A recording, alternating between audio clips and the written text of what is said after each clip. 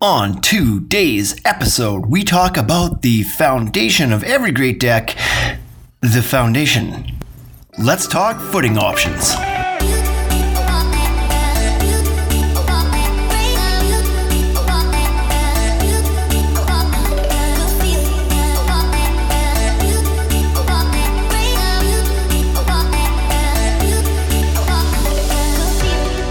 Welcome back, everyone, to episode 7 of the Ultimate Deck podcast. I'm your host, Shane Chapman, here today, back with Wade Laurent, the co-owner of the Ultimate Deck shop.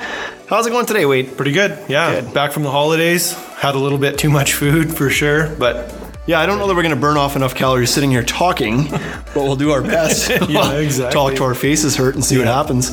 We're going to shift back to more of an informational style for this week's podcast and get away from the interviews.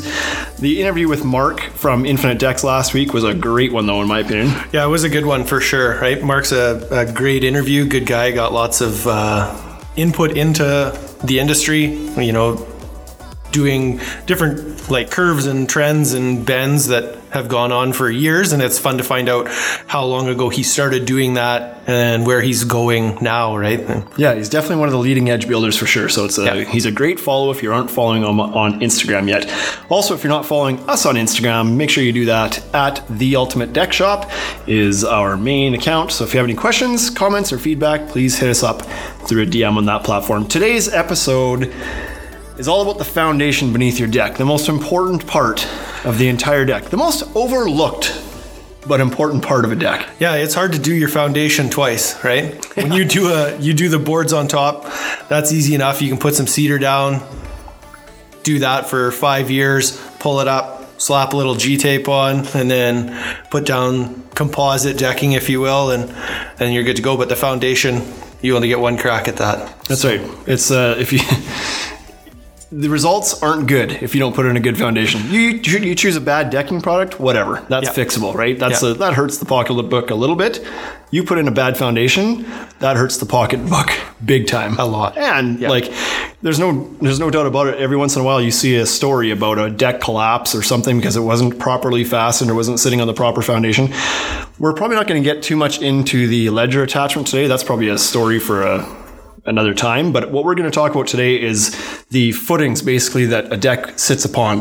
And so there's a lot of different options out there. A lot of them are regional, some are more traditional, some of them newer. There's just a lot of stuff out there if you Google it. And so we're going to kind of go through some of those options and I guess provide a little bit of insight into what they are, whether we think they're good, maybe, and try to just kind of help people choose between the different options that are out there. So One thing I do want to preface this with is we are not engineers and we only know what the soil and the climate's like in our market here. So for all of these, if I can just kind of put a bit of a footnote here, for all of these options, please make sure you do your own research as to what's acceptable by code in your area for your frost depths, your soil types, your whatever. We can't tell you what every type of footing is going to support load-wise, et cetera, because it all depends on soil conditions. And, some places have to worry about earthquakes. Others have to worry about frost. Others have to worry about wind. And some don't have to worry about any of it. Amount of rain too, right? We don't, some climates are dry, some are wet. So here we have for sure the worst soil in the world. We're clay base, right? And so moisture is a factor for us, right? It changes depending on how much moisture and how dry. So all with a grain of salt, people. We'll put in our info and what we think works for here and for your area that might be totally different. Shoot us a message. The more we know, the more we can share, right? So So IG guys, can they hear us? We have a Instagram live thing. This is kind of something we've been doing for the last couple episodes now, to kind of have an Instagram live happening while we are doing the podcast, recording the podcast. So we've got that again here today. So if you're on the Instagram live and you have any questions about what we're talking about, ask them in the live because we're going to try to address those on the podcast. And so you can listen back later and you can be super excited and proud that your question made it to the podcast. This super well-known podcast. So for those of you watching on Instagram, please feel free to ask questions and we'll try to address those. Now let's get started here. I guess first, we're going to kind of, the way I've organized these is kind of, well, I think from worst option to best option. And I hope that nobody on this list from a manufacturer's standpoint takes exception to that. But just from the cost pretty much goes up in the same direction. And so that's why there's cheaper options. But we're going to go from something that would be in many districts not allowed to something that, to the traditional concrete piles and whatever on the end that we know work. They're the steadfast option, tried and true options in the industry. They work everywhere. They're approved everywhere, et cetera, et cetera. Yep. But the first category we're going to start with is what I'm going to call the on-grade category, which is any, and I'm air quoting right now, and you can't see that in the podcast, but some can. A footing that sits on top of the ground. And so I don't think this is super common in many markets, but I know it is right here where we are in Regina, Saskatchewan. I know in Manitoba, I don't know why. It seems like where the frost is really deep and piles are expensive, these cheap alternatives have popped up, and they're not the greatest option. They have a lot of drawbacks, but they're cheap, and that's why they exist. So what these are is any option that would sit, you don't dig a hole, you just sit a block on top of the ground. I've heard these referred to as cottage blocks from some people. And so it's just a concrete casted pier of sorts that sits on top of the ground, and a post for the deck sits in this cast pier. And now there's a variety of products that have come out, again, more regional, that allow you some adjustability on that post. So when the frost heave sets in, you can get out there with a wrench. Nobody does, but you can get out there with a wrench and adjust the height of your deck if it ever gets out of level, or to account for the frost heave and settling. And so those options are things, Pilex is a well-known brand of deck and fence accessories that makes an adjustable saddle for these things. Locally, we have one called GH Leveler. Again, locally, there's a Cindercrete concrete company that makes adjustable supports. These are only good because they cost $40 all in per pile, right? I also like them because, so sort of my theory behind it is that if your deck is going to move because your frost, so where we are, frost is 6 feet deep. When it's really cold, if we get a winter with very little snow, lots of cold temperatures, that frost can definitely dip down 6 feet plus, right? So rather than trying to fight that frost, you just accept it. This is what's happening. The frost is low. My deck will move. That's fine. We can set up, some sort of structural support that has some adjustment in it. And all of these do, right? They all have a little bit of adjustment so that if your deck does go way out of whack, you can tweak that, right? Nobody's going to go out and check their deck in the middle of winter and be like, oh, my deck dropped half an inch. It's minus 15. Let's give that a quick tweak. Nobody's on the deck, right? So from summer to summer, it probably remains similar, but you do have an inexpensive way to put your deck together that has some adjustment if it does move, right? So I don't know if I love them. I do see their purpose, and I don't hate them. I can tell you that for sure. So I guess if we were to look at these things from a pros and cons perspective, which I think we should probably do for each of these, sure. The pros being that these are inexpensive. Yep. So they're cheap. Like I said, $40 all in for a slab, the pier, the adjustable little rod. Yep. And they allow some adjustability. So if the deck ever, for whatever reason, becomes out of level, you get under there with a wrench and you can readjust the deck. Yep. Probably it ends there. Ease of install. Ease of install. They're quick and easy to put down, right? Because you're not digging a hole. You require no equipment. You just kind of dig out the grass, create a level footing, tamp it down, put your pad down. It's simple. Nobody breaks a sweat putting a GH leveler on their deck. That's right. Yeah, it's simple. Simple is not always the best solution, but here it's a pro of this. It's probably the biggest con is that it's not dealing with the frost depth. It's just kind of working with it. It's not actually combating the frost depth. And probably the biggest thing is that there's no positive ground contact with this. There's nothing stopping wind lift from ripping that deck right off your house. You get a big gust of wind on a small deck, and these things are just sitting on the ground. Well, it can lift. If there's, you don't want to put a roof structure on it. These types of apparatuses are actually code approved here in Saskatchewan. Under 6 feet, if that's Regina. There are communities around here which won't allow them over 2 feet, but in Saskatchewan, they're an acceptable footing option.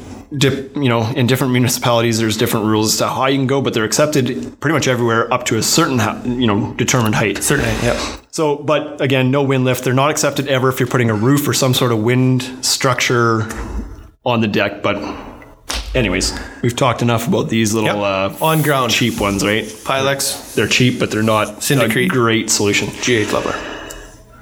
Another one, we get asked about this one quite a bit. And at first we refused to carry them in the store because we didn't believe that they were a legitimate good option, but we did start to carry them last year because we thought, you know what, there's some circumstances here where these can have a purpose, and that's the Pylex adjustable 50-inch foundation screws.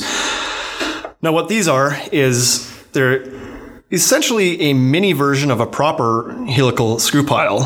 They're 50 inches long. I believe the pipe on them is only about 1.25 inches, 1.5 inches wide, somewhere around there. Yeah. So not a huge pipe on them. They've only got a 6-inch helix at the bottom. 6-8, I think. Is it 8? I think it's 8. Oh, I thought it was 6. Yeah. But okay, either or, not big enough. Not big enough. You hand crank these things in with a 2x4.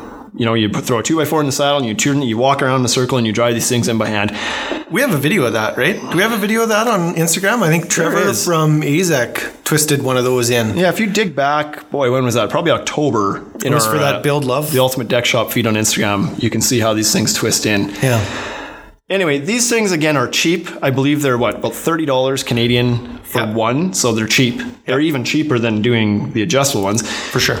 They crank into the ground, so they give you some frost, like they're getting about 4 feet down, so they're avoiding some of the frost depth. In some areas, they would avoid all of it. I mean, we've probably got almost the deepest frost in the entire continent where we are, right? Yeah, between us and Manitoba. Yeah, us and Russia is what I was going to say. Yeah, it's us and Moscow. Yeah, you get any deeper, and it's just like it's permafrost, and it just has a great stable foundation. Yeah, exactly. But these things will crank down to a 4-foot depth or so. You build your deck on top of these. They claim they can provide up to 5,000 pounds of load, but I don't think you're ever going to hand crank to the proper torque to actually achieve 5,000 pounds. Therefore, I would knock a 0 off that and trust things up to about 500 pounds per. Yep. So where they can be fine, I guess, is for front landings, like a step that's off the front of the house. It's 4x4. You know, it's a very light load on top of this thing. You're not going to be holding a party on there with 30 people. It's just an in and out passageway. That's why we started carrying them, because people in our market were going to buy them. So they might as well buy them from us. At least we can educate people when they should not be using them. Yeah, the box stores sell their fair share, right? So that was it. That was the idea. We also like them quite a bit for doing a set of stairs. So if you're going to... rather than landing your stairs on a cement block or a cement pad, you know, we were notching a 4x4 into the back of the stringers or putting a 4x4 between the stringers and then, you know, structural screwing that in, landing the 4x4 into that Pylex adjustable screw pile.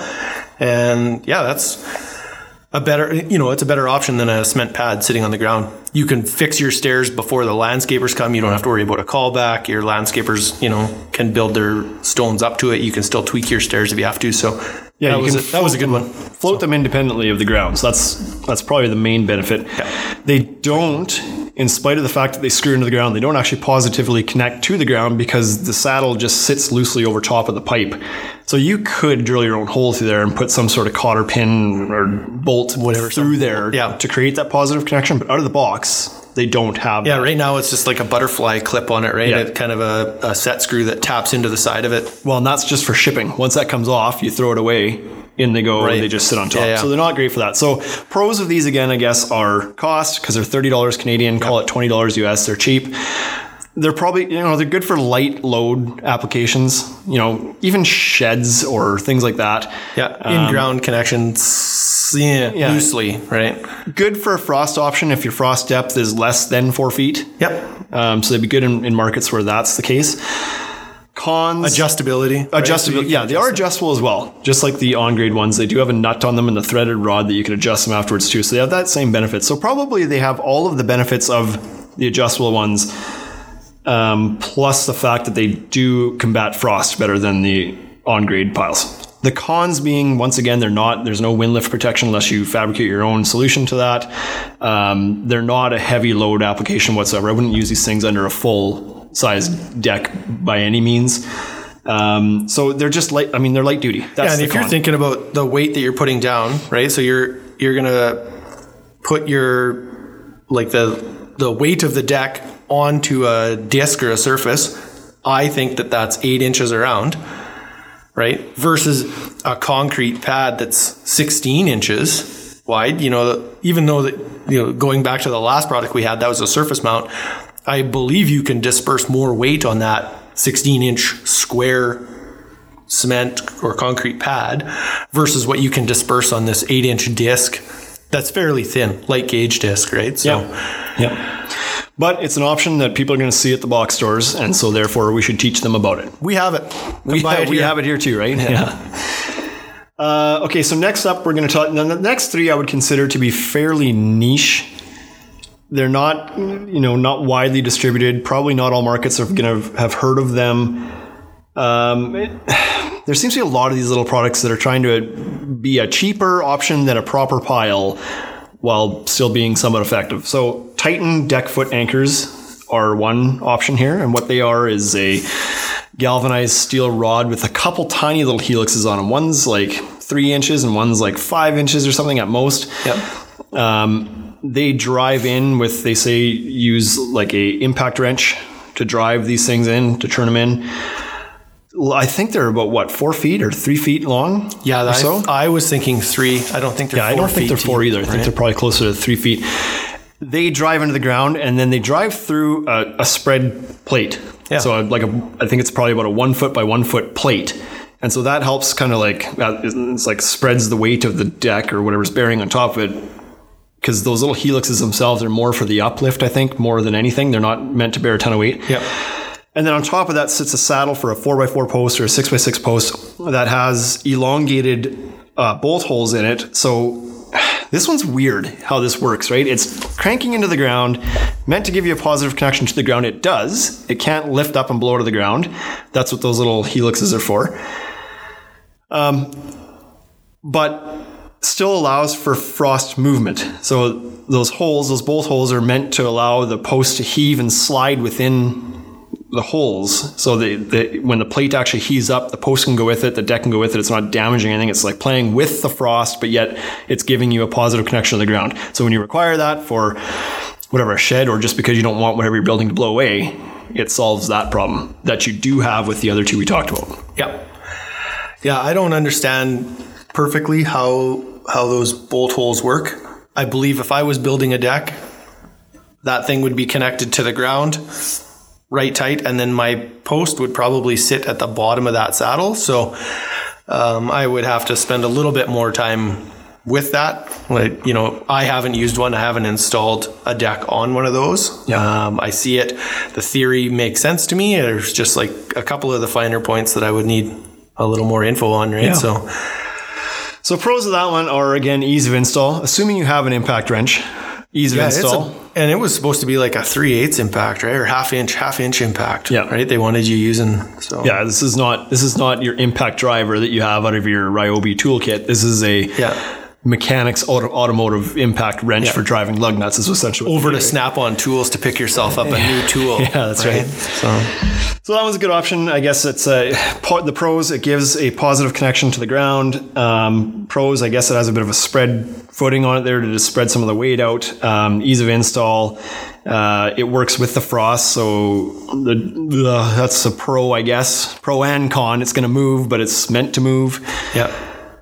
Cost again, I don't recall what the cost was. So I thought they were coming in around, like you would retail those around the $70 is what I thought. They were, somewhere between 55 to 75 in there is. So a little bit more than the options we've talked about, but still well under the cost of a pile here. If you're in California, you only need 1 foot deep of concrete. We're already probably talking like we're already more expensive than a concrete pile, likely, right? Correct, yeah. For here, there's still a lower cost option. The drawbacks, of course, again, is that I don't want to call them a gimmick, but they're kind of a gimmicky solution to doing a pile, right? They're a cheaper alternative, but at least they're making an effort to address some of the problems with other cheap piles, and that they have a positive connection and everything else. Yeah. Again, another drawback is that they are engineered, but you're still probably going to get a little pushback from your permit department because they're unknown. So you may have a little bit more trouble getting those through and approved in some areas. Yeah, and those Titan guys are great, right? Like we've talked to the Titan guys before, so great company. If you have any questions, like they're available on Instagram, right? Like Titan Building Products has an account. So Yep, Canadian company. good Canadian company. Great company. And they have other great products in their lineup too. So it's not just, they don't just do these things. It's for one sure. of many items that they have, and they're all good, well thought out products. Another one that's comparable or similar to that is the OzDeck from Ozco. So Ozco makes all those fancy structural brackets for pergolas and fences and decks and whatever else. Is it pergolas or is it pergola? Oh boy. Hey? Is this a US Canadian thing I too? don't know. I'm not sure. Who says pergola? A lot of Cedar people say guys. It pergola. seems like all the cedar guys are Cedar saying guys it. are weird. Yeah. I like it's pergola all day long in my opinion. Too much Pergola, oil. That sounds like that's like gondola. Gondola? You wouldn't say gondola. Gondola. It's like gondola. I don't know. Anyway. Ozco's got an option. It's basically a giant spike that hammers in the ground with a sledgehammer, with a jackhammer. I suppose you could use a sledgehammer, but with a jackhammer ideally. Pounds in, gives you a post saddle. I don't know what. It also has the spread plate just like the Titan one does to help spread that weight. And thank God, because the thing's shaped like a giant spear. So like you put weight on the thing, it's going to just keep piercing into the ground. But the plate supposedly is supposed to stop that. Again, I don't know cost. I would guess it's probably around that $70 to $100 mark again for these. I know that we saw some pricing on that, but I didn't retain that info because I knew that we weren't doing that. You know what I mean? We have it. It's available. If somebody really wants to see a price on that, we can get it for you. But yeah. So OzDeck. So I think probably the same pros and cons as the Titan, like ease of install. You need the jackhammer, which is something not like that's probably a tool rental for most people. So that adds a little bit of, I guess, inconvenience. Yeah, inconvenience would be the word for sure. Yeah, to the install. So I mean, I guess again, lower cost. Somewhat ease of install. Yeah, it's kind of the same category as that. Is there any adjustability on that? Do you know? I don't believe so. I think it sits purely in a saddle. I would have to dig into that a little bit more. I don't know, but I don't believe there is. So, anyways, these are products that are trying to get out there. Not everybody's going to find these everywhere. They're not the perfect solution, but they're a solution. So. Yeah, and they're addressing some of the issues that we had with the stuff at the start, right? Some of our first, some of the very first items we talked about, these are for sure addressing that, right? Yep. Maybe it doesn't have a great wind lift, but it certainly would stop any lateral movement that you might get with your concrete pads, right? So if somebody hits a post, like that's easy enough to move that over. For sure, yeah. Yeah, all of these are better than just the on-ground connection for the fact that they've got some stability laterally. I think so, yeah. So, for sure. The next one we're going to talk about, which way should we do these? Let's go with Diamond Pier next. And so these Diamond Pier footings, I feel like these actually are probably a more legitimate option in some markets. And so if you haven't seen a Diamond Pier, keep your eye out. They're usually at the shows, right? The Deck Expos, the IBS, I don't recall if they're there, but they're usually at these shows. And what the Diamond Pier is a, I would say kind of like a pyramid-shaped block, a rounded edge pyramid-shaped block that sits upside down. So the point of the pyramid is facing down. It's got 4 guides on it, like pipe guides on all 4 sides, one on 4 sides. And essentially you dig a small pit in the ground, just kind of seat this thing into the ground just so it doesn't rock around, whatever.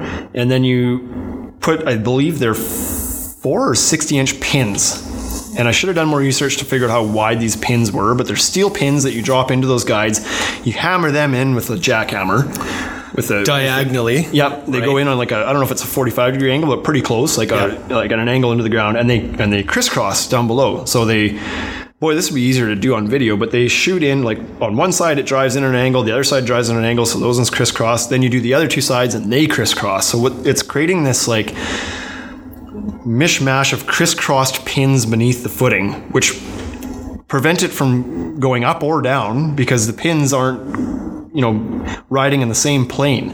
Yep. So there's no good chance that this thing's going to lift out of the ground because the pins are all shot in on angles, and they're not going to sink. This concrete block itself provides like some bearing weight, and the pins are all driven on angles. I wonder if you could describe it as toe-nailed, right? So this thing is like toe-nailed basically across from the 4 sides. Yeah, for a carpenter listening to this, that's probably the easiest way to say it. Right, that's it. This thing is toe-nailed into the ground with big steel rods. Yeah.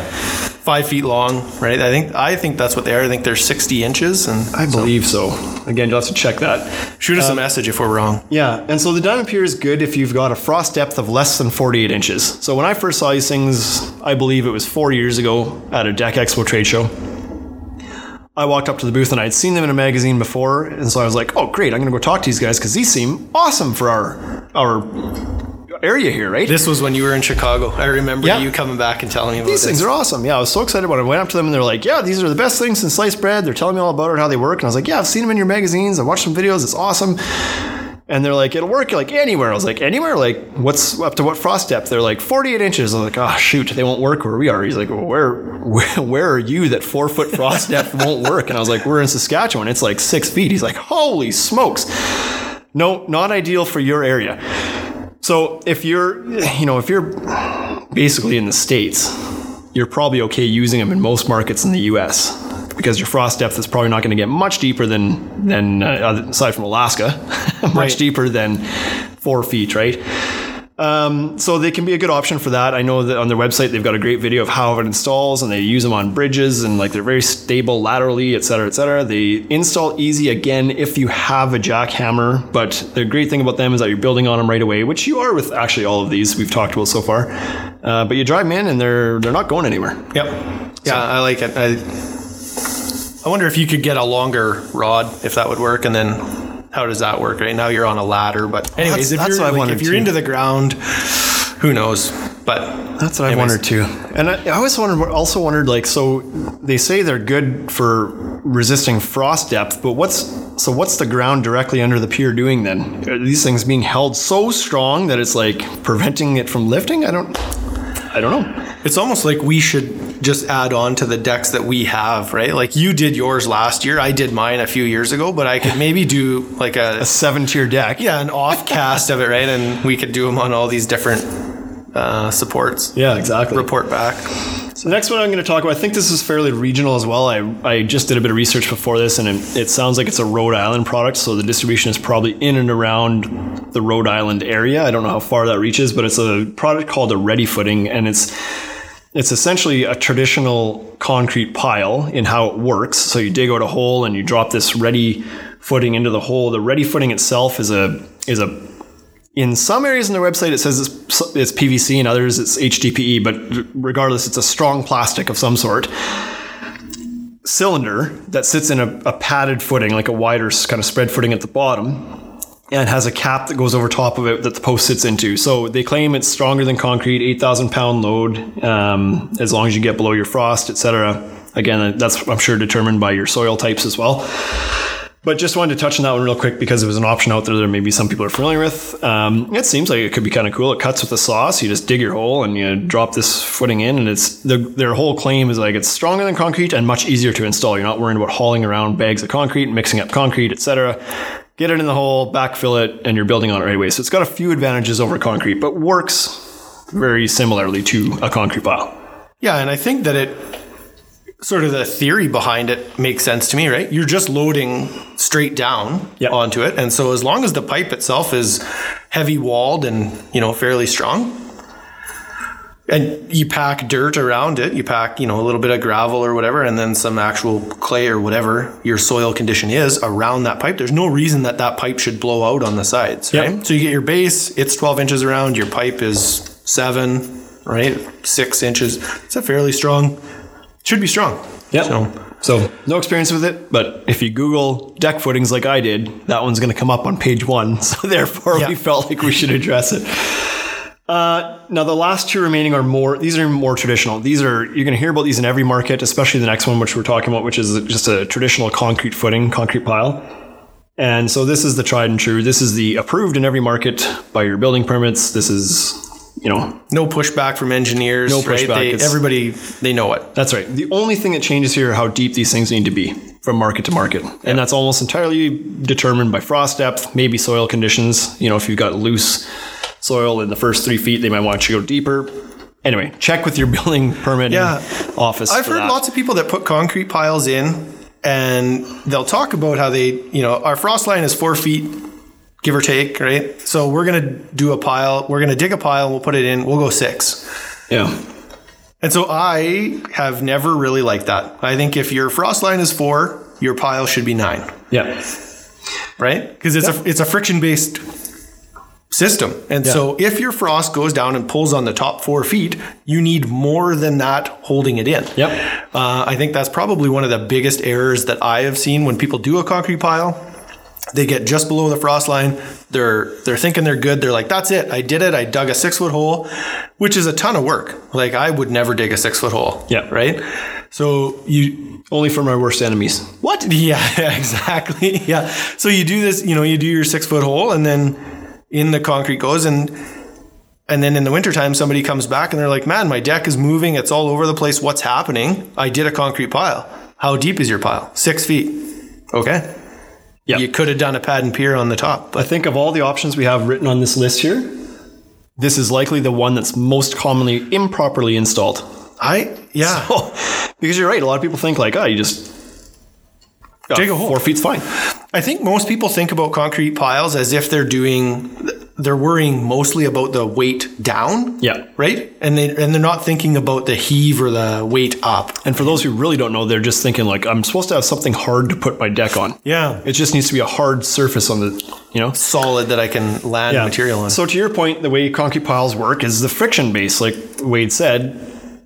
How deep they have to go is predominantly determined by your frost depth. So this is the one that changes the most from market to market. Here in Regina, Saskatchewan, where our frost depth is 6 to 7 feet, these things need to be like at least 14 feet deep. And the home builders here actually do them on average 18 feet deep below the houses. So they're boring out 18-foot deep holes and filling it with concrete. At least 12 inches around, right? The diameter is 12. Yeah. So here comes a con. What do you do with all that material? Yeah. Especially here where it's clay. You can't shovel it by hand. You need machinery for that. So, in a market, if you're I think the guys in California that I watch on Instagram, I think they have to do them like 1 foot deep. Like it just doesn't freeze there. And you've got a lot of rocky soil beneath. The soil is very stable. So therefore you do basically just need a solid flat surface to put the deck on. Yep. And the rest is picked up by the rock in the ground. And wouldn't you love to build where there was like solid bedrock? Yeah. You could just, all right. Like you're out in Vancouver or Victoria and it's just solid rock there, right? You just scrape away the grass. And move a little grass and then bolt down some sort of anchor, right? What comes to mind is a Simpson ABA 6Z, right? Z or whatever. That's an American-Canadian one. The Z and Z. Z and Z. Yeah, for sure it is. So concrete piles, the pros and cons are going to depend on the market. So pros are, done properly, they're extremely effective. They're effective against frost and they're effective at, holding the weight, like loads and whatnot. Good lateral connection. They're going to give you a good wind lift. They're positive connection to the ground. Those things are all great. In some markets, they would be cost effective. So if you only need 1 foot of concrete, well, that's a bag. That's $8.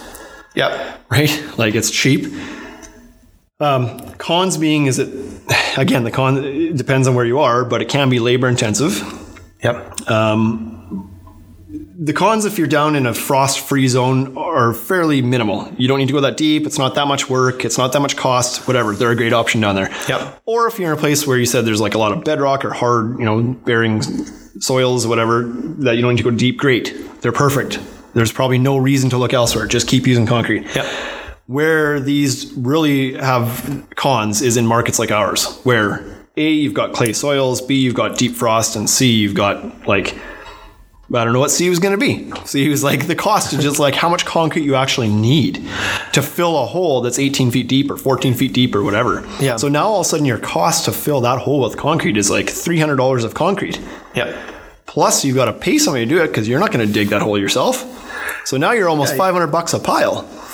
It gets close to that, right? Yeah. Lots of guys will tell you, so locally, this is speaking locally, lots of people will tell us, well, I can drill a hole for $110. That's a 9-foot hole. Yeah. That's not 18 feet deep, for sure, right? So they undersell the cost of how much the hole is going to cost. If you do get a hole dug to the right depth, etc., you're going to phone somebody. You're going to phone a company to come. For us, it's Lafarge, Syndicrete. It's a cement company. Yeah. They have a truck loaded with cement. You're going to get charged with small batch order. You're going to end up with excess concrete there. You end up pouring some of it out on the ground, and now you're, like you said, you're at $500 a pile. If you just did it costs $100 to dig the hole. It costs, $8 a yard for concrete. Each piece of rebar is, $5. It's like, it doesn't sound like much, but when you're done and everything, like the dust settles, you've paid somebody to haul this material away, you've poured out a third of what you had to order for concrete, you're $500 all day long. Yep. So, and then the other con is that you can't build on it till tomorrow, at least. Oh, yeah. If not the day after, right? So what does it take to cure, right? Somebody told me one time it's 21 days. Yeah. To cure concrete? Yeah. So for sure you don't have to wait that long, but I know I never did it within a week. Like if I did piles, it was like, I'll see you in a week. Yeah. I'll be back, right? Yeah. I'm going to go knock this other one out that I've done on other piles, right? Yeah. So Yeah, so pros, they're proper. They're give you good connection, good bearing. They're approved everywhere, easy to get passed through. Cons being in some markets cost. And if they're not done properly, they're not effective. Yeah. Here, if you pour a 4 foot deep pile, it's just going to move with the frost in the ground. Whatever. You've just wasted your money and the effort. Labor intensive, messy. Can't work on them right away. Yeah. Blah, blah, blah. There's a reason why we have become big fans of the next option on our list, which is helical piles. And these are probably relatively unknown still in some markets, maybe because they don't have franchises set up there yet. B, the reason they don't have franchises is because they're in a market where concrete still makes more sense cost-wise because you don't need a deep pile. But helical, here's another one. Is it helical or helical? I like to say helical because of helix, but helicopter, there's an argument for both. Hella good pile. I'll go with helical. Hella good pile. So what these are is these come in different sizes and shapes and whatnot. The ones we get here are 10 feet. I know in Ontario they use 7 foot piles. I know in other markets they don't go as deep because the nice thing about these is that you just use the length of rod that you need. If you need to go deeper, like the guys we use here, they have the standard stock pile is 10 feet long, but if you need to go deeper, you throw an extension on and you keep going. You can go 40 feet deep. You can go 80 feet deep if you need to. Yeah. For a deck, you probably never have to do that. But for some commercial buildings or large loads, they've had to go. Our installer said he's had to go 40, 50 feet deep on these things before. Yeah. So the nice thing about these is that the cost is comparable to concrete or cheaper in our market, but more expensive if you don't have to do a deep pile. The average cost in our market's around $300 Canadian. So in the States, you're probably going to find them for $200, $250. Now that depends on the size. That's for your average 10-inch helix with a 2 3/8 pipe. If you have to beef up to a 3.5-inch pipe, which some engineers refuse to work with anything but, or a 12-inch disc or a 16-inch disc or whatever, there's obviously a lot of fluctuation from where it could be, but most installers are using, at least in this area, are using the 10-inch disc on a 2 3/8 pipe, 10 feet deep. I play hockey with Kurt on Wednesday night, and I'm going to talk to him about that. Does he listen to this podcast? He doesn't, but I'm going to tell him to. He's going to know. Yeah, because I'll tell him I'm going to call him out on this one. So we just did those piles out at Climbs farm just outside of town, and he's calling for 16-inch discs with a 3.5-inch pipe, 13 feet deep. So we're putting an extension on there. Like those things they're way over-engineered for what we're putting on that deck, right? We're putting a PVC deck. A fence. Yeah, it's like it's a 2x10 deck, 12-inch on center, 1,000 square feet with PVC on top. And he's calling for a 16-inch disc, 3.5-inch pipe. It's like, okay. Yeah. But anyways, so that's one of the drawbacks. That's of these an engineer, things. right? Yeah, that's one of the drawbacks of the helical piles. Is in some markets they're helical. Hella good pile. In some markets they're very accepted. The permitting department is familiar with them. They like them. They approve them. No problem. In other markets they're not as familiar. So you need to bring your engineering documents or get engineering done. In other markets they might just say no. That's not approved here. So that's one drawback of these things. But the major benefits of these things are they install quick. 5 minutes from the time you start driving that pile in to the time it's in. Yeah. And once it's in, you're ready to build. And there's no mess. So it displaces as much dirt as an ant before a rainstorm. Like the mound of dirt afterwards, you step it down with your foot and you're done. Yeah. It goes in quick. It doesn't make a mess. There's no dirt to worry about moving around afterwards, and you can build on it immediately. Those 3 things alone are extremely, extremely valuable pros for these things. So similar to the Pylex one that you twist in by hand, only just heavier duty, right? Bigger disc at the bottom so you can start to carry some weight. Yeah. Bigger pipe to support it so you don't have to worry about, that thing buckling at the 5 foot mark or 4 foot mark down underneath the ground, right? So you can choose a variety of toppers on top of it. Tops are adjustable, right? You can choose like 4x4 toppers or 6x6 or flat tops, L shape, U shapes, whatever, right? Yep. You can get different welded underpinning. Like these things aren't just for decks. These are for any structural foundation. Yeah, I think Mike said he did a solar field, right? He did, yeah. So, the guy's running them into the ground and then they're putting solar panels on them. Yeah. So So they are the bee's knees as far as I'm concerned, especially now these are a little bit trickier in markets where we talked about earlier about having a lot of bedrock or rocky soils or whatever, because that's the most common question is how do you get around a rock? It's like, well, if it's a small rock, they can actually guide the pile around it quite well and directionally kind of bore these things into where they need to go. But if you've got a lot of rocks on the ground or solid, granite below you, it's not going to go through that. So there are some drawbacks for some areas. I think our area, where we have nothing but clay in the ground and the rocks are few and far between, these things are ideal. And your frost depth, because that's the other thing about these is that these, all you do have to do is get a little bit below the frost depth. Yeah, just clear the frost line. Just clear the frost line, because that helix at the bottom is anchoring itself. It works like a boat anchor. It basically anchors itself in the ground. Therefore, it can't be pulled up because of the weight of all the ground on top of it, and it can't be pushed down. It can't push down without twisting. And so therefore, if you can't twist it, it drives in hydraulically, I guess we should say too. It screws into the ground like a giant screw hydraulically on machines. So these are not hand drive ones. You need clearance to get into the backyard to drive these things. But depending on the franchise you look at, they can get into pretty small areas. But, what more can you ask for? It's quick, it's simple, it's easy, you can build right away. Those are some pretty solid benefits. Yeah, done again. So we have a question here from the Instagram live chat from Dunnigan Decking saying, how's the rust protection? Are they specially coated? So it's going to depend on the franchise you're looking at or where you're getting them made. Most of them are galvanized, like hot dip galvanized coated. So they're galvanized to prevent rusting.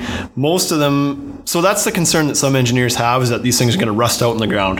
And what a lot of these franchises and companies are saying is, well, no, we've got engineering that says the galvanized coating is thick enough and sufficient enough that it's not scraping off.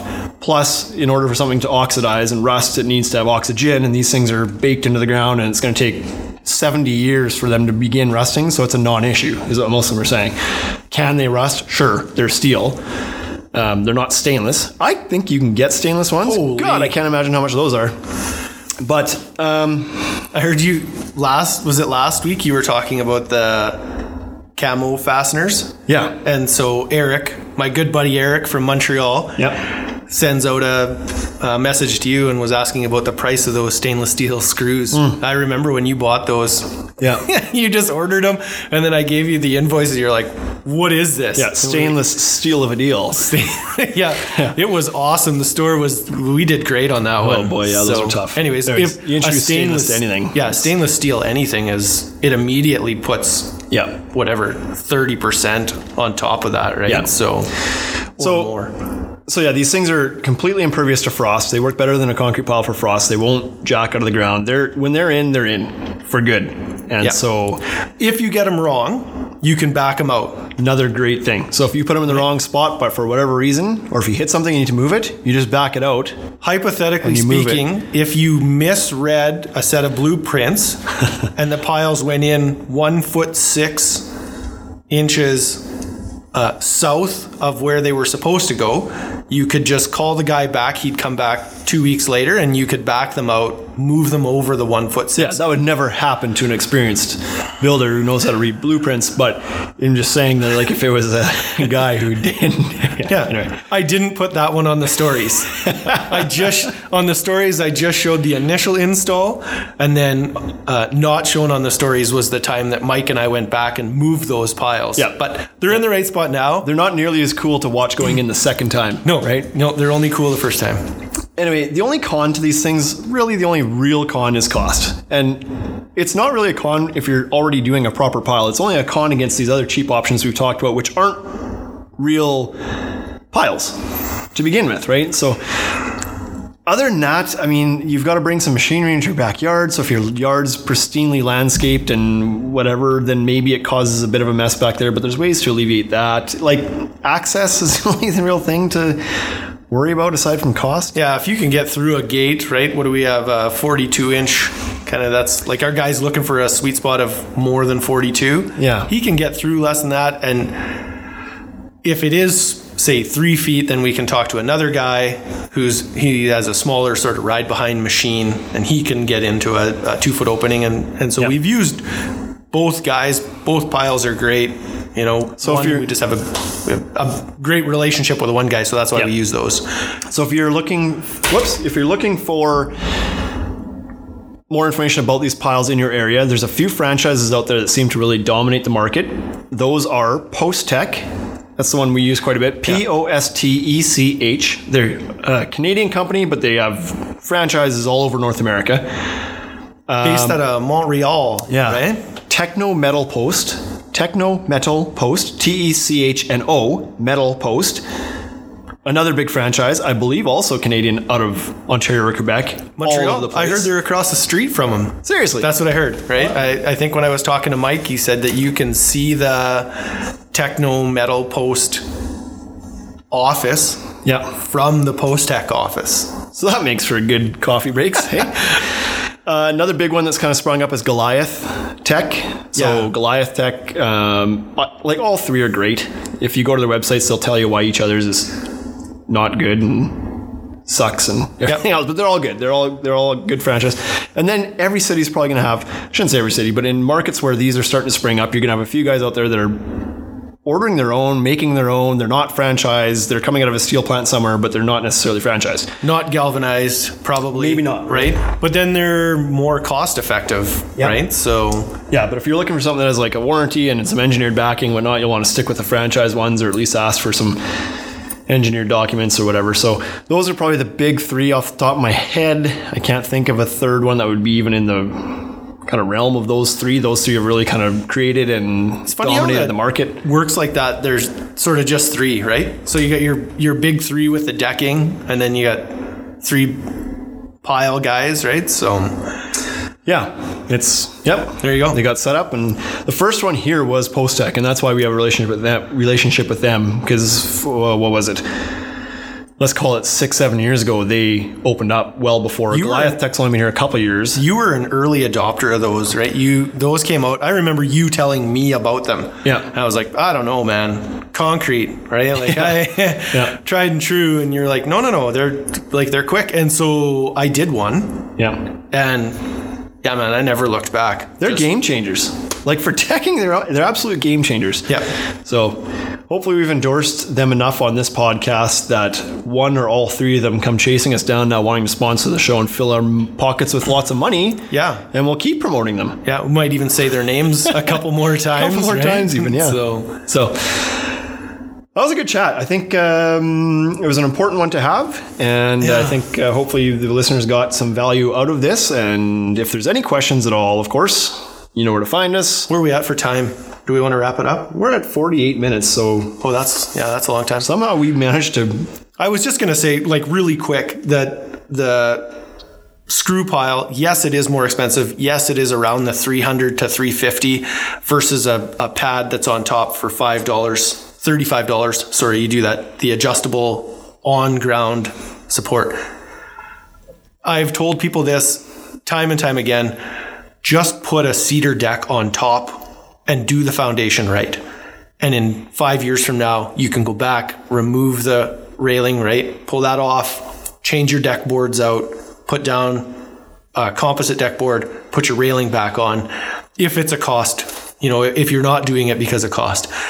I truly believe that a screw pile or a concrete pile is the way to go to build your deck to get that thing started. You just can't do that the second time. That's the mistake a lot of people make, is they want to spend the money on the things that you see that are pretty, right? Yeah. So they cheap out, they get want the lights. Cheaper foundation, but they spend a bunch of money on the decking. Or lighting. or whatever, right? Topless rail. Yeah. And it's like, man, your deck is going to move all over the place. Don't worry about that topless rail. Yeah.